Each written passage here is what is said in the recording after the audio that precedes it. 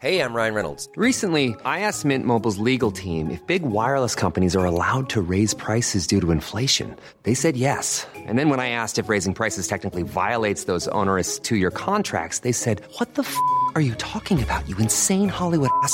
So to recap, we're cutting the price of Mint Unlimited from $30 a month to just $15 a month. Give it a try at mintmobile.com/switch. $45 up front for 3 months plus taxes and fees. Promo rate for new customers for limited time. Unlimited more than 40 gigabytes per month. Slows full terms at mintmobile.com. As long as you're linked with someone else because you have kids, part of your life is kind of always in their hands to a certain degree. And that's a huge challenge.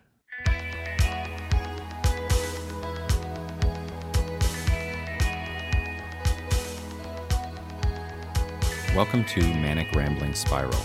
I'm John R. Bray. And I'm Heather B. Armstrong. And today we're welcoming our second guest on MRS, Hillary Hyde. And I won't introduce her fully because I'm sure she can do a much better job of relaying her background to all of you.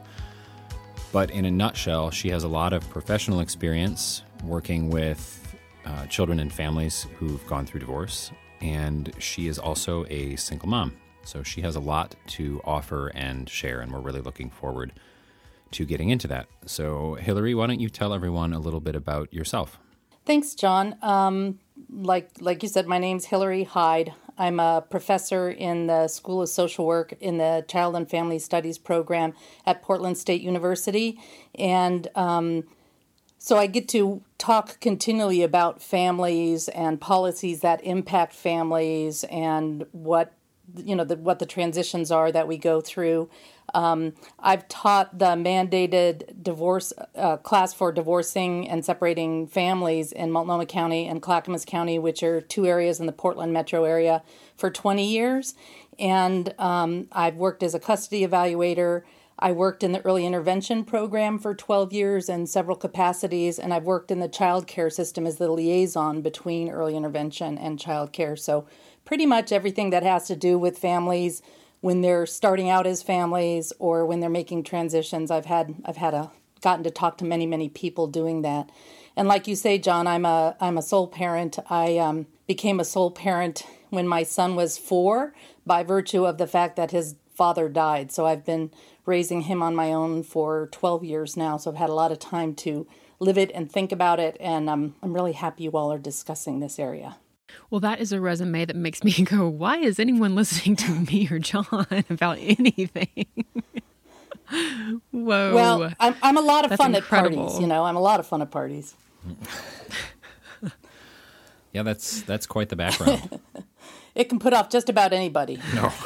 Well, one thing, and I don't think I addressed this last time we spoke, but, Heather and I always refer to ourselves as single parents. And just now, and when I spoke to you before, you referred to yourself as a sole parent. Yes. And I've just never heard that, or I don't think it's as common a term, and I'm wondering, why you favor that. Yeah, thanks for asking. It's something that's the phrase "single parent" has bothered me for years, and it took me until about a year or so ago to finally figure out why. And the reason why is because single parent combines our parenting status with our relationship status, and to me, they're separate. And if you're parenting on your own, you're really a sole parent. And if you're parenting with someone else, no matter how much that other parent is involved, it may be very little, it may be a lot, you're co-parents. And when you call yourself a single parent, I feel like it's kind of disrespectful of the fact that there is another person involved there. So I use, most of the time I use sole parent or co-parent. Interesting. Yeah, I hadn't thought of it that way. And I don't think most people have.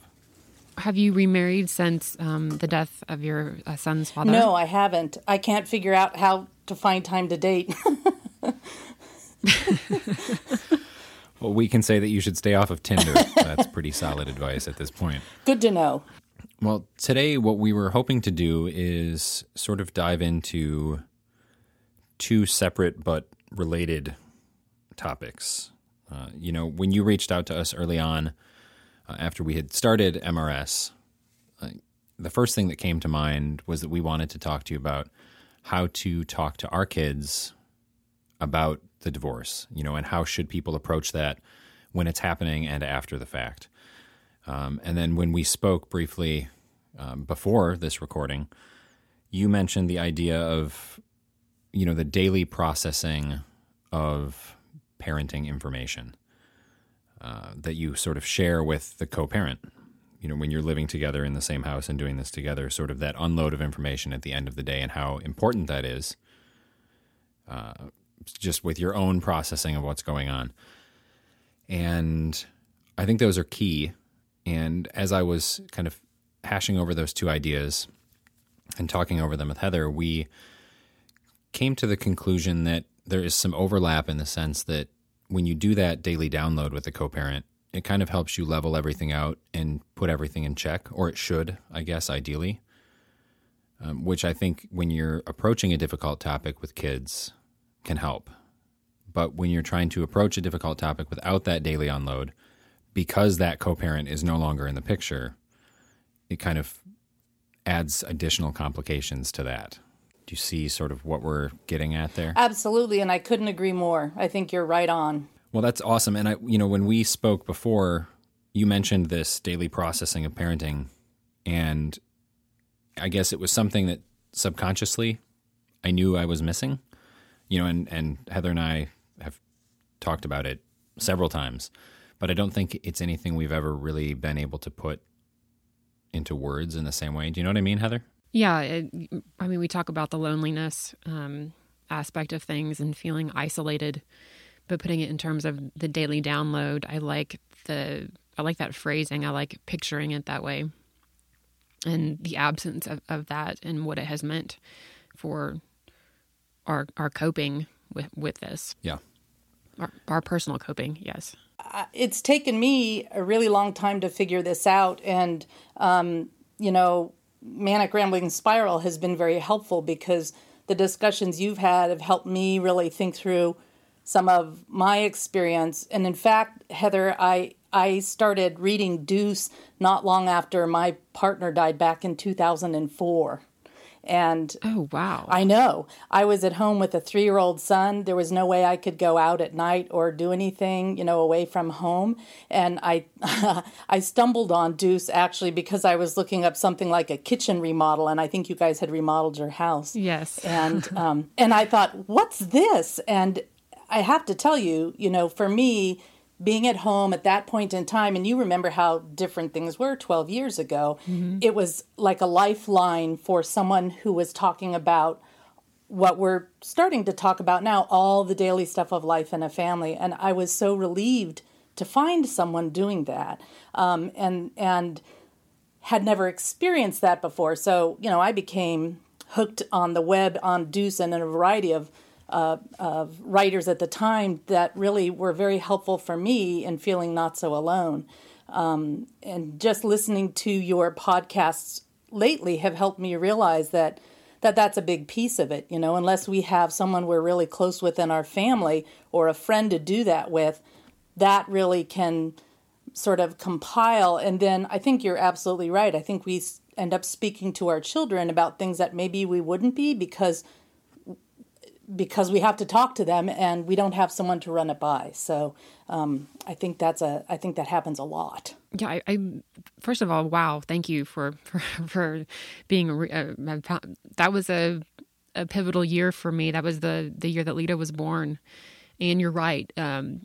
A lot of us online at the time, when we discuss this now, we reminisce about that time online where women were coming together, because none of my friends had kids, and I found all these women online who were sharing the same experiences that I was sharing, and it was a community of, okay, I want to go read about her, the trouble that she had with her son and how she was able to make it work and how to find the humor in it, and it was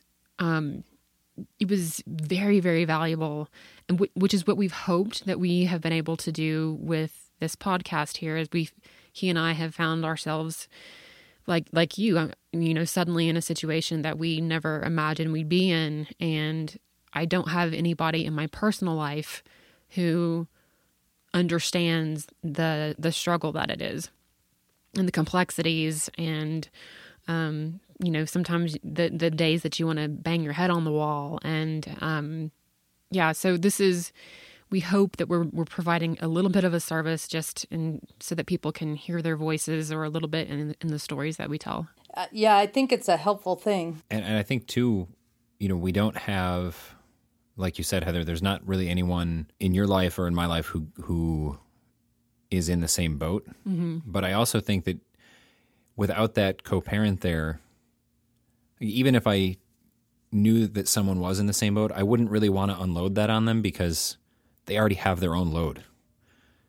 Now I feel like when it's just me, I don't want to burden anyone with what I would normally unload at the end of the day, because everyone has their own life and their own family. So even if they get it, it just feels like I'm dumping on someone else. Well, and that's what I have found a little bit, is that when, since a lot of, and this is what I was trying to express and still feel like I'm a bit sloppy at it, but when you process the daily happenings of life sort of behind the door of your own home with another adult, it's just sort of the daily patter that happens, and you sort of weave in all the things that are happening. But when you step outside your house and talk to somebody about it, it sounds whiny. I mean, I don't know how else to put it. And people shut you down, and yet you still need to talk about it. And so I know I have found myself saying, I'm sorry I'm going on about this, but I really need to talk to somebody about it. And so that's what started me thinking about this differential of sort of this intimate daily in-home discussion, which everyone is experiencing. And then how do we move that out in the community, or how do we have a language to talk about it, or how do we find other, sole parents or co-parents who are dealing with this same thing so that we're not carrying it all, right? And I feel like we need some good language around it, and it's not there yet. And so what do you recommend? I'm not sure. I mean, I think just being able to say, because I know I've had people say, oh, it'll be fine, you're great, whatever. And what I want to say is, no, really, I need you to listen to me for a little while. I need to talk to you about this. And so I started doing this. And what I found was people were surprised that life wasn't easy for me. They didn't know, because honestly, how could they? But that when I started trying to frame and say, I need to talk about these things, can you listen? That then they would. And, they wouldn't always have something to add, but they began to see, oh, it's kind of hard doing this on your own, isn't it? Which at first floored me, but then I realized, how could anyone else know? And people are happy to talk to me if I let them know. But I also feel like, kind of like you, John, like I don't want to do that with just one person. I can do that with several. So I don't have to sort of overdo the processing with one person. So do you kind of spread, X number of days out over a certain number of people that you've developed that with? Or do you just trade it off from day to day? I think I trade it off from day to day. And honestly, this is pretty recent that I've even figured this out myself. And so it's not something I've necessarily been practicing. I mean, like you, Heather, my mom lives nearby, and without her, I feel like I'd be sunk. I mean, she really has been that person in that role for me. But even in that relationship, it's the difference between being in the household with somebody else and, when we get together, is all we're going to do talk about, my son or your grandson. So I don't know how to get that balance, but I really hope that we can have some conversations and hear from other people and hear what they think. I think there's got to be some mechanism for creating that. I think online might be a great place to do that, but I'm not quite sure how. Again, I think somehow if we can develop language around what this intimate discussion is, then that's the first piece. Yes, I think as you were talking about that, and when I find myself speaking with friends about it, the first thing that comes to mind is like, I really don't want people to feel sorry for me. That's not at all right. My goal in talking about, the difficulty or the frustration. It's just being able to give a voice, like articulating it helps me work through it. And I've talked to a few people sometimes, and they when they offer a way to fix something is when I bristle. Because like I don't need. Oh yeah. It's the classic, don't fix it. All I need to do is say words, which it helps me like exponentially just to get the words out of my mouth and to have someone look at me and know that they're listening to those words, not to play the victim. And I don't need you to feel sorry for me. I just need someone to listen. I'm with you. Yeah. Well, and I think that's almost the first hurdle to cross because, Hillary, like you mentioned, sometimes people think you're just whining. And Heather and I have probably heard that a time or two. And I think for people to, the most important part is for people to realize that we aren't complaining in the sense that we don't like parenting or anything. It's just, for me at least, it helps me, like you said, Heather, it helps me just say it because as I say it, I hear it and I'm able to process it over even 5 minutes and kind of recap my day. But when it's all stuck in my head, it just ends up scattered. That's right. But I don't want it fixed, though, because there's not a solution, really. There's not necessarily one easy fix to any of this. And sometimes I have this, I think many of us have this relationship with a parent or with moms. I still have it. Like my kids have it with me where they will hold it together so well at school. And then when they get home and they see me, they completely fall apart because they feel safe enough. Yeah. And like I had a 2-day meeting. My kids are gone. My kids are in New York with their father. And I recently started some new contract work and it's really intense. And I had a 2-day meeting that was like 11 hours each day. And by the end of that second day, my mind was just melting with all this information that I needed to keep straight. And I'm also, still really tender about my kids being gone. And I got a text from my mom and she's like, "How are you holding up?" And I completely fell apart and just, the text message is probably like 17 pages long. And the next day when I read it, I was like, "Oh my gosh, I'm so sorry, Mom." But I felt better. I felt so much better having just gotten it off my chest. But I'll go back and I'll read it and I'll think, I really just needed to say all of that. That's all I needed. And then thank God I have my mom. Thank God I have my mom who, in response to that 17-page text, was like, "I know this is so hard for you. I can't imagine how hard this is. And hopefully, we can talk on the phone over the weekend." And if, she offered me all the help in the world. And the biggest component of that was, "I hear you." Which is all you're really looking for in the long run. Like just to say it and to have someone listen to it. Well, and not to go, "I don't want to read that 17-page text, Heather, shut up." Exactly. I have found one friend who processes, well, I have several friends that process verbally too, and so they get it, and I can call them up and say, "Can you just listen?" Or I got to run this by you, and then they wait for me to say, "What do you think?" Or they just listen, and maybe part of it is that we need to find as many people as we can that way, and then check in with them like, "How often can I call you?" Or, "I'm really needy right now. Can I call you a bunch?" And then it'll back off for a while. But, helping them understand what our needs are and respecting their needs too. Because, I bristle. I mean, I'm a social worker, but I bristle at the thought of having to pay a therapist every time I want to talk about what's going on in my life, because it's not something that I need a therapist for. It's someone I need a friend or someone close to me for. It's a different thing. Yes. And I have actually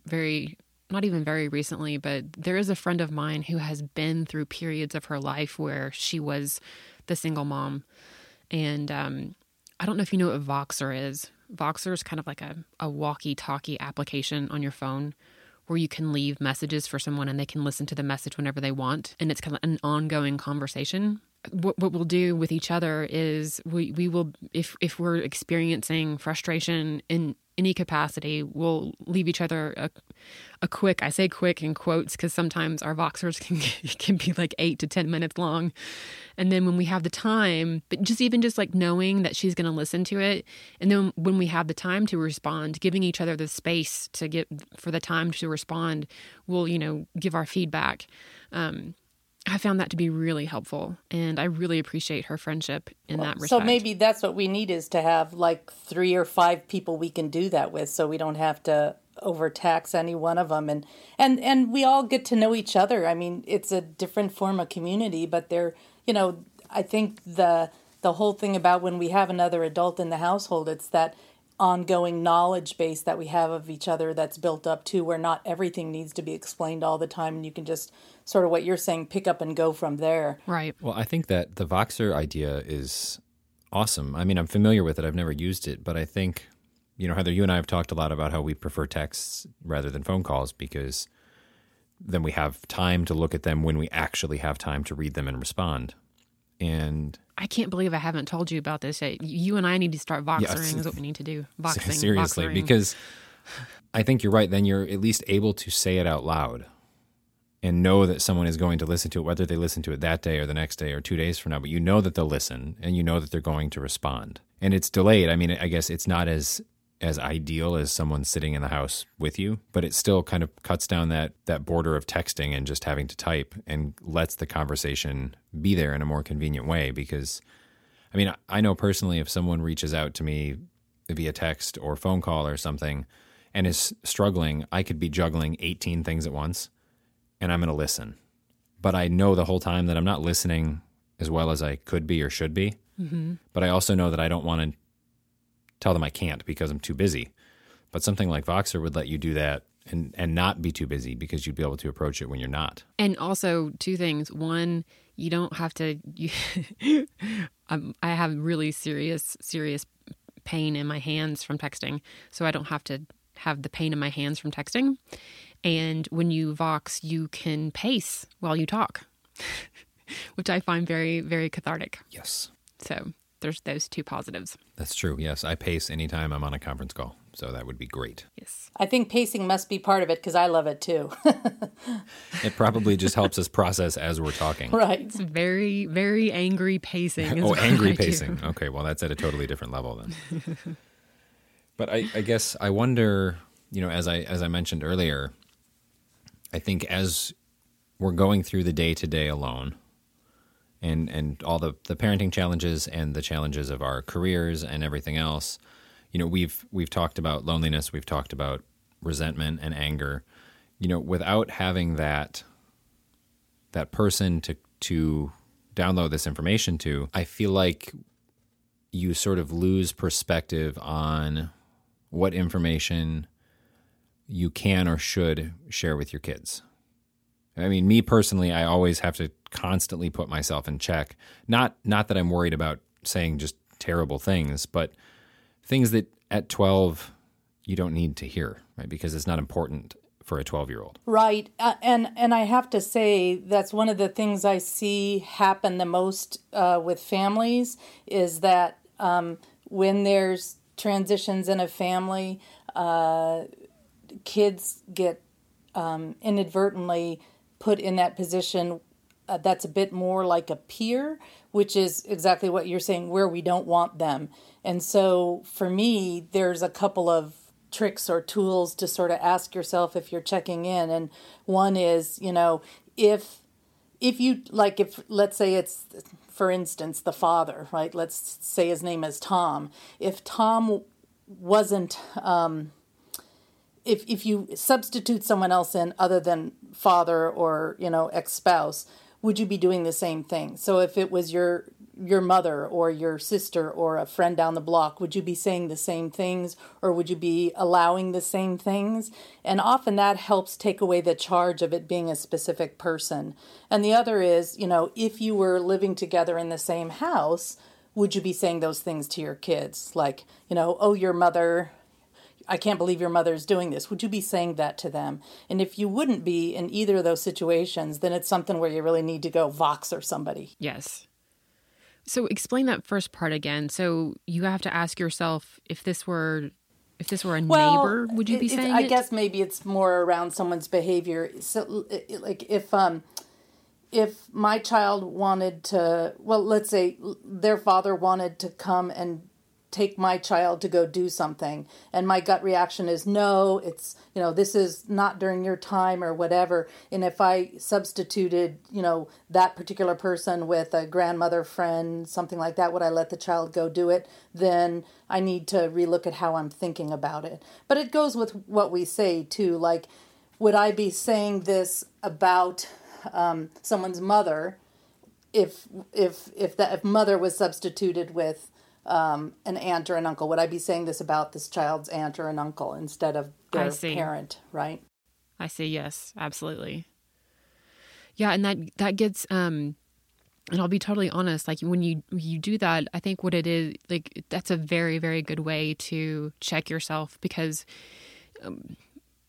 these relationships, especially divorces that are intense and difficult, these relationships are rife with resentment and anger and frustration and resentment. I think I used that word again. And it's a matter of like overcoming all of that baggage. And I think that question is a really good way to check it all and go, wait, check that baggage, check it. And that's a really good piece of advice. The first 2 to 3 years, which unfortunately you both are in, is the hardest post-divorce. And it's really where I think you need to do a lot of work around that resentment. I mean, I think you're spot on, Heather, that, it's really, I think it's the adult work you need to do around that can make your parenting with your kids easier. And it's not easy. It takes real work. I mean, to me, it's when you're most emotionally vulnerable that you need to like really step it up in maturity. And we need help for that. Like, no one knows how to do this. We all need help with that. And it's really shifting perspective. I mean, I have in some ways, fortune of spent 20 years listening to families doing this and seeing where they are. And in that first couple of years, you're so in it that it's hard to get perspective. And so, the other sort of tool I always use is say, the legal process and the day-to-day parenting requires us, it's like using a macro lens on a camera, right? You got to look at every single petal and every single leaf, and every single decision feels so big. But when you switch out to a wide-angle lens, it helps a lot. So, my question, another question would be, how is this going to impact 10 or 20 years down the road, this particular decision? So my focus is on, the question I'm always asking myself for the sort of immediate future is, how do I help my children's lives be whole as they move from home to home? And that's where I want to put my focus. But long term, that wide angle lens is, are we both going to be able to be there when our kids get married? Are we both going to be able to be there when our grandkids are born? And so it's those day-to-day decisions where we're practicing generosity, where we really feel resentment, that are the things that create that better picture for the wide angle lens. But it takes a lot of support those first few years to get there.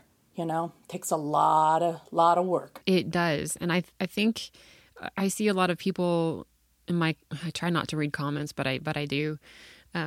When I do express a frustration or sadness, like my kids being gone, this is the longest I will have ever been away from them and them away from me. And I want them to have the best time possible. I encourage them to go. I want them to, I don't want them to be missing me or any of that. And I expressed online my own personal despair, and people were coming at me with, well, you need to do this and you need to do this and you need to do this. And it's like, hey, stop. There is this, I am doing my best to do it all right. But I do think that there needs to be at least an acknowledgement of, I am human and I'm going to make mistakes, and hopefully I can do my best to do better the next time if I have made a mistake. And that we're all working our way through this. And I don't, like, most of the people that I know who are going through divorces, we're doing our best to keep it as civil as possible and to make the best progress for our kids. Absolutely. But there are moments when we slip up. Well, forgiveness of ourselves is important because we can just like completely, guilt, of course, is a huge part of it. And instead of beating ourselves up for it, is like, okay, I'm going to do better next time in this area. Right. And I think part of what helps get us there literally is time and practice at it. It's so intense those first couple of years. And like you say, you're missing your kids and you want them to have a great time. So I think, again, for me, even the language of both and, because it doesn't have to be exclusionary, one or the other. You both exist. So yes, you want your kids to have a good time. And yes, it's difficult for you. They can both be there, right? We can say these both exist and not, people don't need to come down on us for one or the other.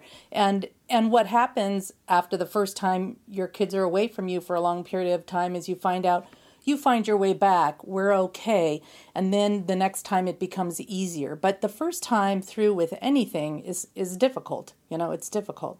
And the other thing is, for parenting in general, and I think when you're parenting from multiple homes, it just adds another level of fear to that. But we can't predict what life is going to look like down the road. My folks divorced when I was 9, and my dad moved 500 miles away from where we were living. And so I didn't get to see him as much as I would like, but spent extended periods of time with him, during the summers. And I'm just ahead of you guys enough generationally that, we had no technology. So, but we had a set time that we spoke on the phone every week. So every Sunday, no matter which parent we were with, we always had a more extensive conversation, and we could call the other parent at any time. But some of the habits you set up when you're away from each other carry through your life. So what happened was, when we grew up and left home, because we had this habit of being in touch this way, that we'd start to feel weird if too much time went by, more than a couple of weeks without touching base. So it actually added to strengthen our relationships over the course of our life. But you can't know that at the beginning, right? And in my case, I ended up working with my father for 7 years as an adult, and that was fantastic. Just the time together, and really as adults getting to spend that time together. But again, you can't predict that when your kids are young. And so, from my vantage point of what I've lived, and I think probably for you too, to some degree, Heather, with, the relationship you have with certainly your mother, I tend to look long-term, but I'm also at that point in my life where I am looking long-term. And so I can relax a little bit, but it's frightening when it's starting out and when you're in the beginning of it. Ryan Reynolds here from Mint Mobile. With the price of just about everything going up during inflation, we thought we'd bring our prices down. So to help us, we brought in a reverse auctioneer, which is apparently a thing. Mint Mobile Unlimited Premium Wireless. How to get 30, 30, bit to get 30, bit to get 20, 20, 20, bit to get 20, 20, bit to get 15, 15, 15, 15, just $15 a month? Sold! Give it a try at mintmobile.com/switch. $45 up front for 3 months plus taxes and fees. Promo rate for new customers for limited time. Unlimited more than 40 gigabytes per month. Slows full terms at mintmobile.com. There's never been a faster or easier way to start your weight loss journey than with PlushCare.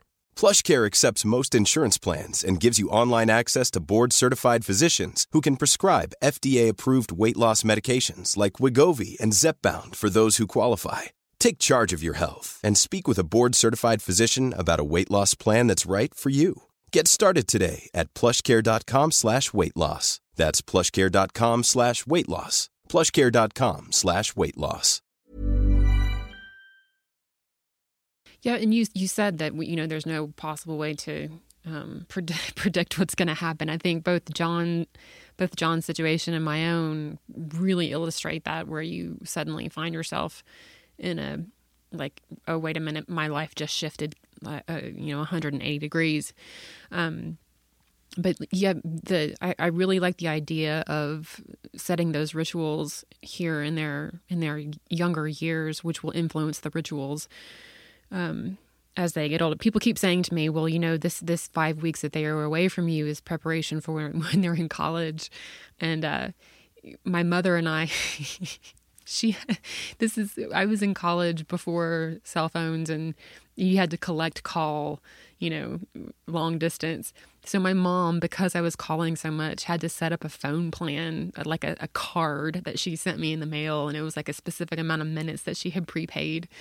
And even though I was across the country in college, like I talked to my mom probably 3 times a day for at least my freshman and sophomore year, because we were so close in my childhood. And that's what I'm trying to cultivate with my kids, is a feeling of safety and being able to share with me. Keeping my kids talking is very important. Right. And I try to foster that in every way possible. And the same here. But just to jump back, I remember when you posted that, Heather, and a lot of the comments were, well, the vast majority of them were not great. But I think there seems to be this misunderstanding, and I don't think it's exclusive to just, single parenting or sole parenting, but that if something is happening and you feel sadness about it, that you did it wrong in some way. Like, because there's sad feelings or negative feelings in some area, that you screwed up. But like you mentioned, Hillary, it's the and component of it. You want them to go away and have fun, and you also miss them. But that doesn't mean that you should have done something different. Right. That's just the reality of how you're processing things. I mean, there can be incredible amounts of sadness, and there's really no way around it. There's no better way to approach it. There's nothing you could have done differently. That's just how it is, because sometimes life is sad. And people forget that, I think. That's right. And parenting is so particularly charged. I think maybe for your own, for the sake of your trolls, Heather, using and language might be good. The trolls got played earlier this week. I'll just say that. I played them like a violin. I do that sometimes when I don't know. That's so immature of me, but I was like, I'm going to add this language and I'm going to see if they did. They totally did it. Divorce is supercharged for those people who have lived through it in some way. And I remember talking about this when we initially separated, and I realized that every single person coming at me had either their parents divorced or they had divorced, and they had their own issues around it that they were screaming and throwing at me. Right. And it had nothing to do with how I was doing it, had nothing to do with my situation, had everything to do with what they were bringing from their own experience. And so I've learned to separate that out from the feedback. It's like, okay, this person had a really traumatic childhood with their parents' divorce, and this is why they're saying this to me. It has nothing to do with the way that I'm handling it. Right. Sometimes I jokingly refer to myself as a divorce geek, because I've read all the literature about divorce and blended families for about 20 years. And I mean, what I can tell you is the factors that go into how families adjust to, divorce and separation, the range of outcomes, if you will, is immense. But for most families, it takes about 2 to 3 years to begin to settle out. And then once you begin to settle out and sort of see your path through, then things can begin to calm down. And if we do all the regular things that we need to do as parents, largely loving our kids, focusing on them, making sure that they know they're going to be taken care of, chances are they do pretty well. The other part that I didn't just say is when finances aren't pulled out. But, if kids are being taken care of emotionally, financially, education, they have their friends, not, their whole world isn't caving in, then they'll find their feet under each other or under themselves and know how to move forward, But it's about a 2 to 3 year process before they can begin to feel a little more secure with it. And I think, I think back to early childhood when a kid is 2 to 3 years old, and when they leave their parents, it's alarming because they don't have time and space down. And I always go, okay, like what if I went to work and didn't know, because I don't have time and space and causality down, didn't know that my house was going to be there at the end of the day when I came home? Would that be alarming? And I think, heck yeah. That would be like, I really feel for young kids. And even when they get older and they have time and space down, it takes practice at coming and going to find out the world is still going to be there in a way that I was hoping it would be when I return. And so when we do that for them, they can begin to trust it. And that's pretty awesome, but it'll take, some practice doing that. Yes. When we separated, Marlo was 2. And to keep things as safe and as solid for her as possible, he still came over to the house every day and was there from the moment I ended work until we put them to bed together every night, and continued doing that until he found a permanent place to live. And we made sure that the kids saw both of us as much as they possibly could. Right. And so then when things change and you have to start saying things are going to change here and we're still going to be here, except it's going to look different. And then we have to get to the place we're comfortable with it. And they have to get to the place where they're comfortable with it. It all can happen, and it will probably take some time. But, all the things I've heard you talking about today and at other times, even when you've had to travel and John has come and stayed at your house, that's the sort of stuff that really, that focus on the kids that I was saying, how do I help my children's life be whole as it moves from home to home? That's how you do that sort of thing. And so, so then we get to go process the other pieces with somebody else. But that's good parenting right there. That's good parenting. Oh, thank you. Yeah, that was pretty impressive. Do you get to hear that very often, right? Thank you. That's great. Thank you. Not often enough. Right. Yeah, you definitely hear the opposite much more frequently.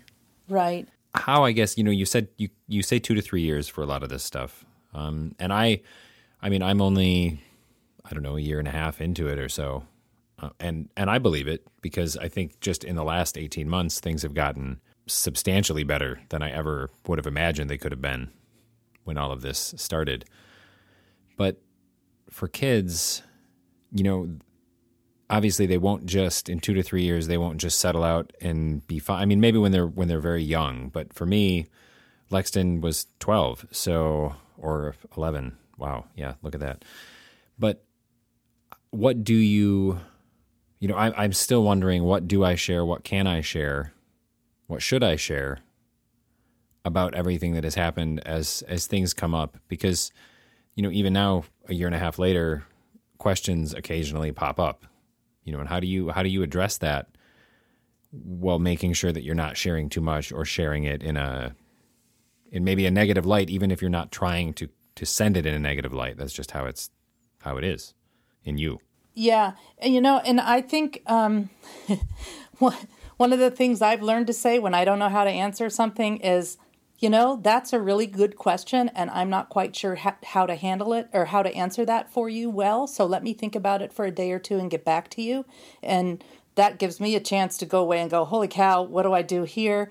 And then talk to some people and then come back and answer them, because they find out, 1, they're heard, 2, you're going to get back to them, so you become more trustworthy. 3, you have time to craft an answer that you think is a reasonable answer, and those are really great. That's a really great response in my eyes. The other thing is I think we need to remember, and I think again that first couple of years, we feel like when they ask us a question, it's the only time we can answer it. And I will tell you that you guys will be talking about the changes in your family for the rest of your life, not ad nauseum, but as things change, questions will come up and we will see things differently. And so I think taking that pressure off ourselves to feel like we've got to have all the answers right now. I mean, I also think, especially when you have a young teen or so, it's fine to say, I'm not comfortable talking with you about that right now, but I will talk to you about that in a few years when I think it's more appropriate. I think that's a fine answer. And I think you can always listen for the emotion that's underlying the question, because sometimes they ask inappropriate things, and quite frankly, we shouldn't be answering them.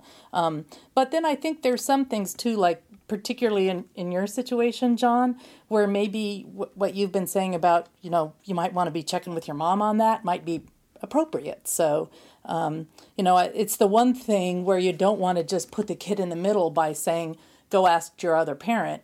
But there are times when that's really appropriate. So that's one of those ones where you go, let me think about that and I'll get back to you.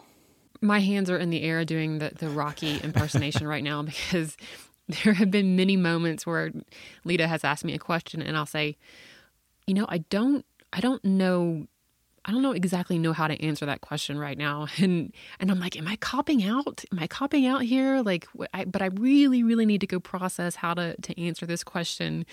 But there's this nagging feeling like, but she needs the answer now, and I should know the answer. I should know how to answer this. And I just need, I'm still processing the question that she asked. And so giving myself a few days to go back to her and give her the taking all of the emotion out of, taking the baggage out of what could potentially, enter an answer, and taking all of that out and presenting her with a solution or an answer that is appropriate for her to hear. Yeah, well, think about it. If you were in her spot and you asked a parent a question that is a little bit dicey, but you're really curious, and they said, let me think about it and get back to you, and they came back with an answer that was a thoughtful answer, wouldn't that feel really good? Oh, yeah. Yeah. So... Well, but I think that goes back to how important these, friends outside of the home are when you're doing this alone. Because sometimes you need, like you said, Heather, some of these questions, they pop up, and as soon as they ask them, you realize, wow, I'm kind of asking the same question, and I haven't really come to an answer yet. But I feel like if I don't have someone to kind of shoot ideas at, I don't know if I'm going to get to the answer either on my own. Right. And that's where I get stuck, because then you can easily fall into this trap of then the person that you're springboarding these ideas off of is your kid who just asked the question. And they don't need to be part of that discussion figuring that out, but they're there. So it's easy to find yourself in that position, I think. Well, and I think we kind of figure out where that line is by making some mistakes and then going, ooh, that was not good. I'm not going to do that again. And so, like you were saying, Heather, sort of forgiving yourself for that and then realizing, okay, now I know what that line feels like. And the other part is, and this is a big part of parenting we don't talk about all that much either, is when we've made a mistake saying, I'm sorry, I feel like I overstated or said some things I shouldn't have, and it doesn't feel good to me, and I'm not going to do that again. So please accept my apologies. That teaches our kids how to do it, so it's okay. Oh, I'm going to cry. This is going to be like the 4th episode in a row where Heather breaks down into tears. It's thematic. It's okay. Well, you say the first, 1 to 3 years or however long until it starts to normalize. And my situation sort of goes, it's cyclical where everything is fine. And then some other bomb goes off and it feels like, okay, we're starting all over again. And it's like this cyclical thing where it's like, I think I'm okay. And then all of a sudden somebody completely pulls the rug out from underneath me. And it's like, okay, I have to start all over again. And I'm now in my 4th year of doing this. And it's like, is there ever going to be a point where I have completely solid ground and I know that the building isn't going to collapse around me? I think that's, for me, I mean, not every divorce is alike, but I mean, I have some friends on Facebook who share they're in their 12th year of their divorce and they're still going through this. And I'm like, I don't want to be doing this 12 years from now. I want it to, I mean, I think a lot of that, though, I think that 2 to 3 years is probably common, but I feel like depending on the situation, it takes 2 to tango. And if someone wants it to take 20 years, it's going to take 20. I think... Yeah. As long as you're linked with someone else because you have kids, there's part of your life is kind of always in their hands to a certain degree.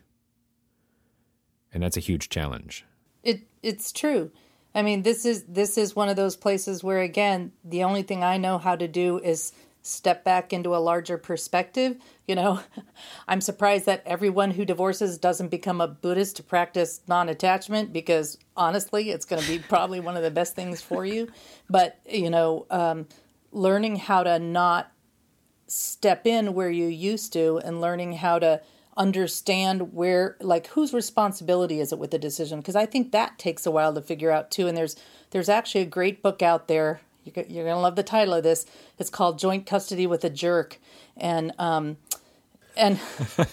know, it's really funny.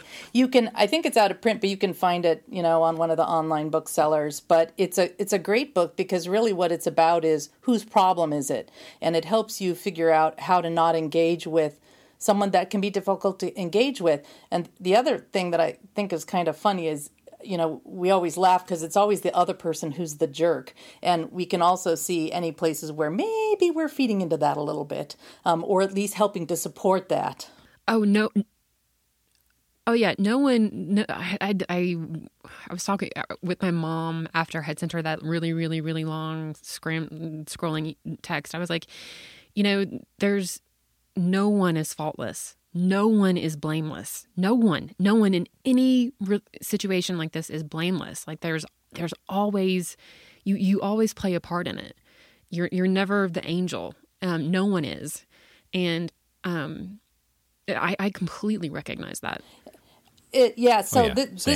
This book is great because it helps you really, really begin to see as things arise, like whose issue is it? And if it's not your issue, you don't really have any control over it. And if it is your issue, you can help figure out what maybe you do have control over. And if you don't have control over it, again, practicing letting it go because, however you get there is going to have to be part of it. I mean, if we could control another person's behavior, no one would be divorced, right? I mean, that's kind of the way that works. So, but I think one of the things that I get to offer because I've been talking to enough families for so long, I've got my own personal experiences, is this perspective that most likely it's going to be okay and it's going to take some time to get there. And, that's not something we're told when we're going through this. And, when you have someone telling you most likely it's going to be okay, and then you learn the parts that you have control over to help make it okay, that's all right, And again, I think it is different for everybody. I mean, I tend to look in patterns because I've talked to so many people, but everybody has absolutely their own situation. And if you only look at patterns without looking at anyone's story, you're going to be losing a lot. And if you only look at anyone's story without looking at the patterns, you're going to feel all alone. So that's kind of the benefit that I have is to look at patterns. And then the other piece, which is a whole nother discussion, is beginning to look at how those patterns link into or don't link into the supports that we have available in our society to support, single parent families or sole families or co-parents. Like, what do we have available that makes everyone's lives that much harder? Right. Exactly. Well, and I think there's an added layer, to knowing what problems are yours to solve and which ones aren't, and then being able to kind of take your hands off those that aren't and let them solve themselves. I mean, I get the logic behind it, but where I always struggle is, I'll run into these situations and I know very well that it's not my problem. There's nothing I can do to change its direction because it's just not my place. But when I see that it affects Lexton's life, that's where I have a huge problem kind of letting go of it because he has really no say at all. Right. And I feel like if I let go and kind of let it be because it's not my problem, then there's really no one looking out for him. And that just makes me, I don't know, I don't like that. Yeah, I don't like that either. And yet it's not something we can always fix. And so, I think you have to get to a place where you figure out which fights you're going to fight, or, where you have to have a mechanism where you can have conversation with Lexton's other parent to say, hey, these are the concerns that are raised for me around this, so you can be his advocate to a degree. And, just say, I don't know if you've thought of this, but here's the things that are coming up for me. And, hopefully have some mechanism to do that. I mean, some people talk regularly, some people email, some people can't do it at all. Some people can do it through someone else. There's, again, a variety of ways to do that. But, at some point, we still have to let it go, but we can still advocate, And we can also be very comforting for our children. We can also be there to hold them and reassure them that again, nothing is their fault, and that we love them unconditionally, and that, yeah, they're and safe. boy, I think that's really the biggest part of all is, we go through all this emotional turmoil, and they go through all this emotional turmoil, but we know what we know about grieving and processing any sort of loss is that eventually, if we feel the stuff that we're feeling, we'll get to some place where we're okay. And it doesn't mean we're the same person we used to be. We're a new version of ourselves, but we got our feet under us, right? We're solid. And our kids, what happens is they feel a lot of stuff like anger and sorrow, and we don't want our kids to be hurting. So we try to tell them, don't feel that, you're going to be okay. And the trick is to really be there with them while they're feeling it. Just what you're saying, Heather. It's like, if they're feeling that sorrow, let them know they have a place they can go with that. If they're feeling angry, let them know that you can hear their anger and help them with it. And really, there's a lot of stuff in life we don't have control over, but if we can be there with them so they have that sense of safety and they know they're not alone, that's the gift of parenting, honestly. So this just goes back to, even though we can't fix it, even though the people that we want to talk to, our friends that we want to do the daily download with, can't fix it, we can just be there. We can listen and understand as best we can. Exactly. And I've also tried to put into place just physical modes of safety for my kids. Like Utah is their home. Utah is where my mom is. My mom is she plays such a huge role with my kids. And their friends are here. Their stability is here. I took on extra projects so that I can stay in the house that we've lived in for the last 3.5 years. And people ask me all the time, they're like, well, why don't you, you love LA, go move to LA, or you love San Francisco, move to San Francisco. And it's like, you know what? I really want to give my kids because when they come home into my house, I've said it before, they sort of like, they fall on the couch and they're like, oh, this is home. And I want to give them that even physical stability of like, okay, we're here. This is solid. This is a ground that I can stand on. And so it's a personal decision that I've made where it's like, yeah, I could absolutely do what I'm doing from anywhere in the world, but my kids want to be in Utah and I want to give that to them. Right. So, and part of that is recognizing who your children are. Do they do well with change or don't?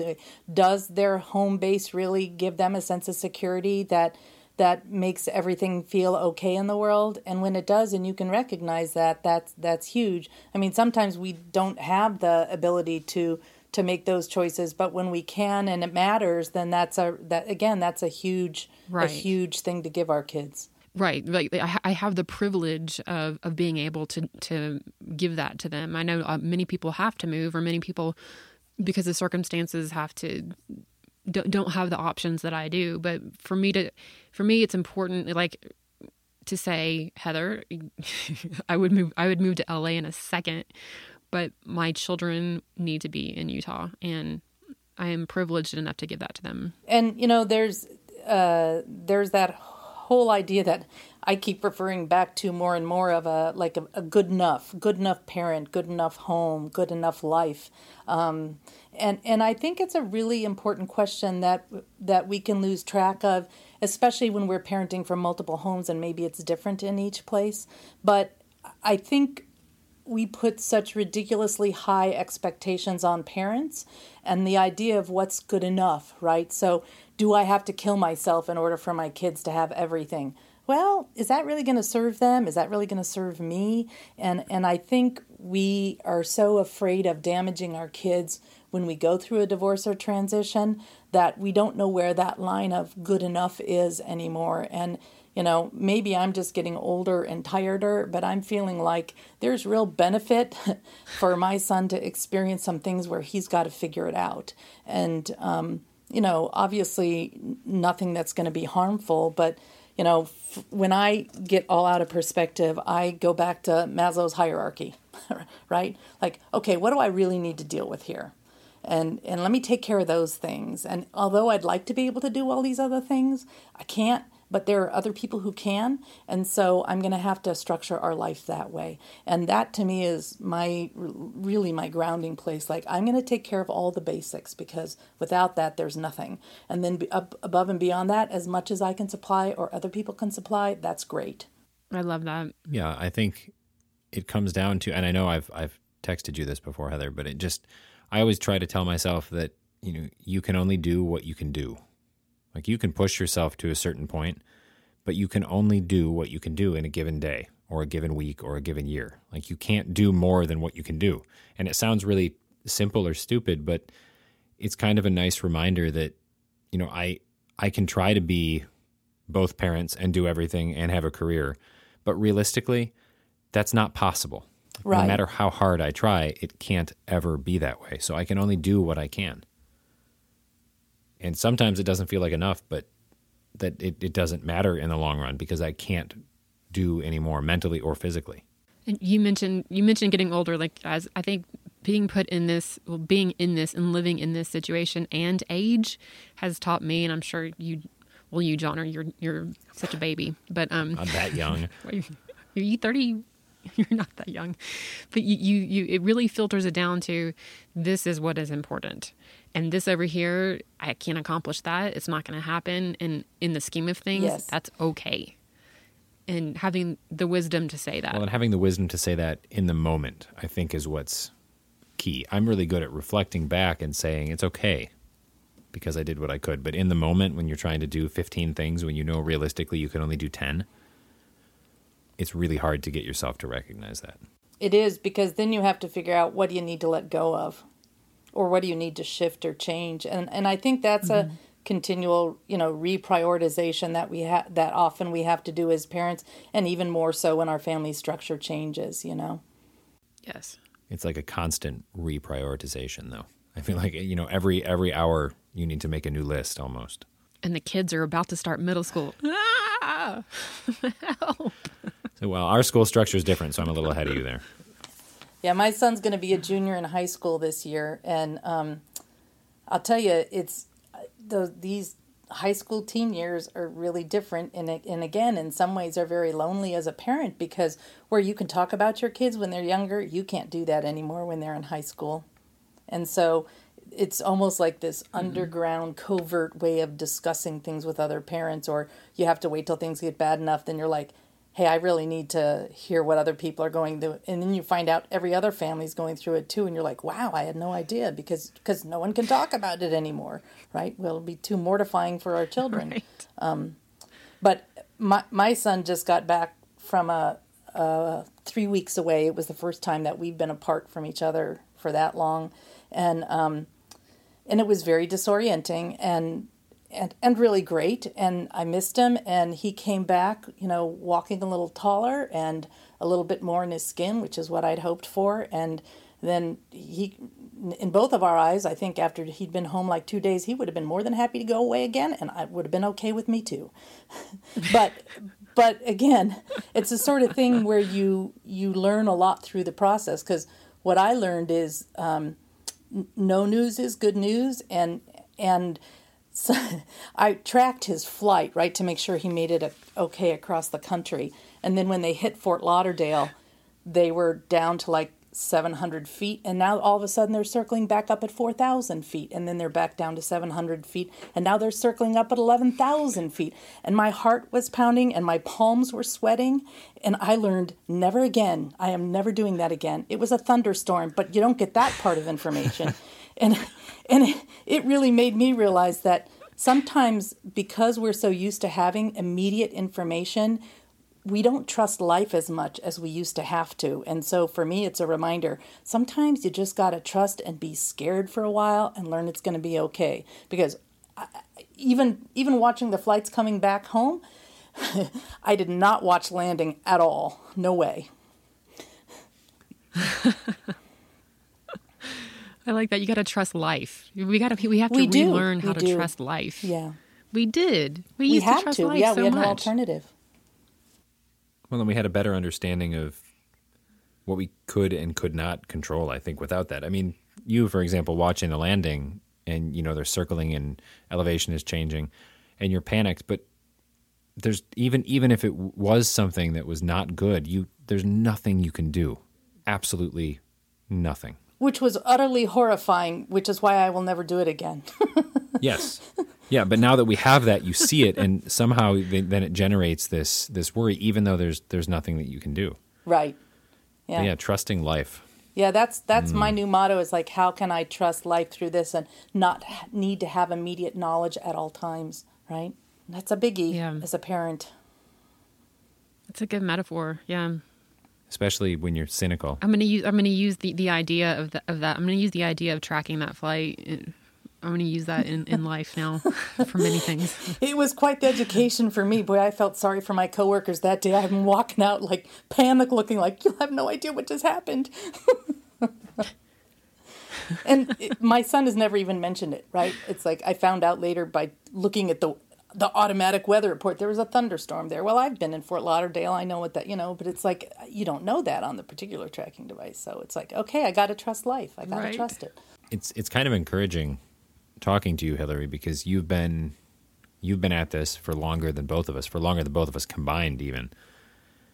And I feel like you're well beyond where we're at in a good way, and it's encouraging. Well, here's the other thing. You can either live a good life or you can't. And to me, it would be an utter waste to go down a road where you're a victim all the time and not doing the things you want. And, to me, one of the greatest things we can show our kids is that bad things in life can happen and life can still be good. Like, how do you hold both of those, one in each hand? That's stuff that adults struggle with. And so if I can show my child bad things can happen and life is still good, that's pretty realistic, Mm-hmm. Yeah, it's the day-to-day. I mean, that's a motto every single day. Absolutely. Every day has something that's bad, maybe at different levels, obviously, but well, and I guess, as we're having this conversation and as I'm sitting here and thinking about this, maybe even without knowing it, Heather, you and I started this podcast as sort of our way to do that parental download of information.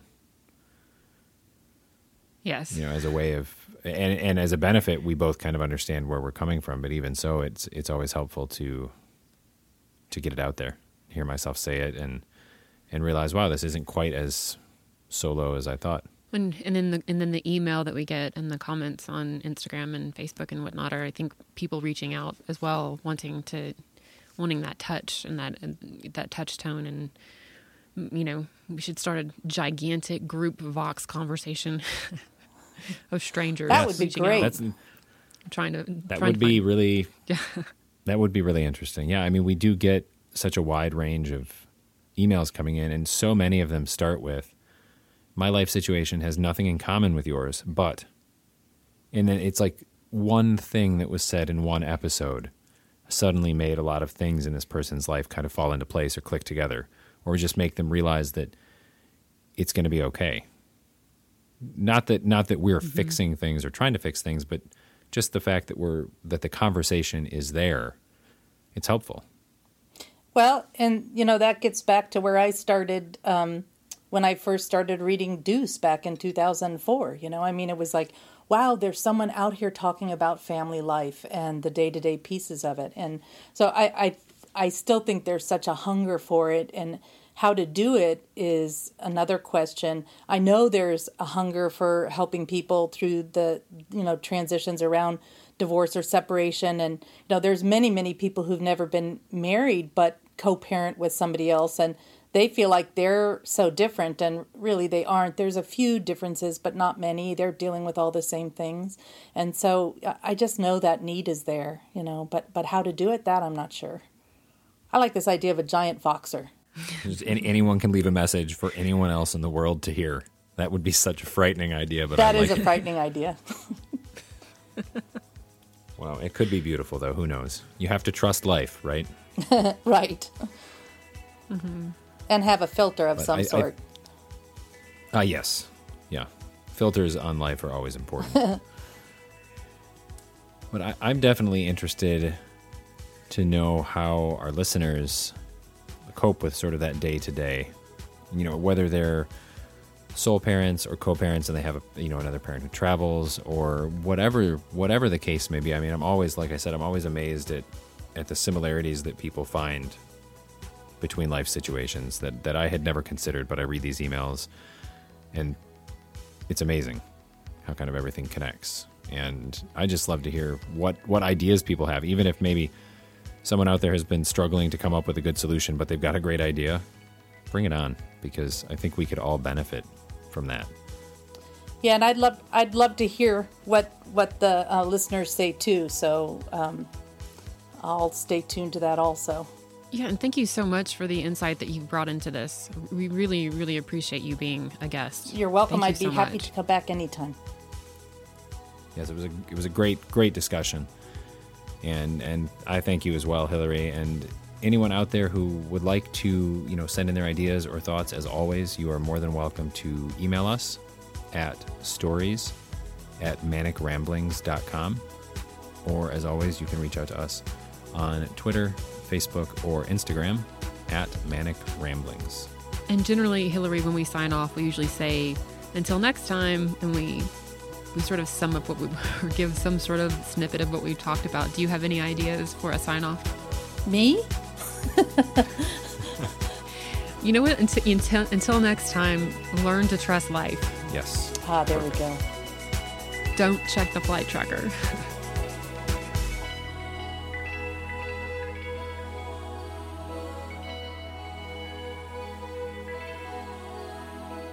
Many thanks to Tan Lines for the soundtrack, to Lisa Congdon for the cover art, and to Ryan Coomer for his expertise with the editing stuff.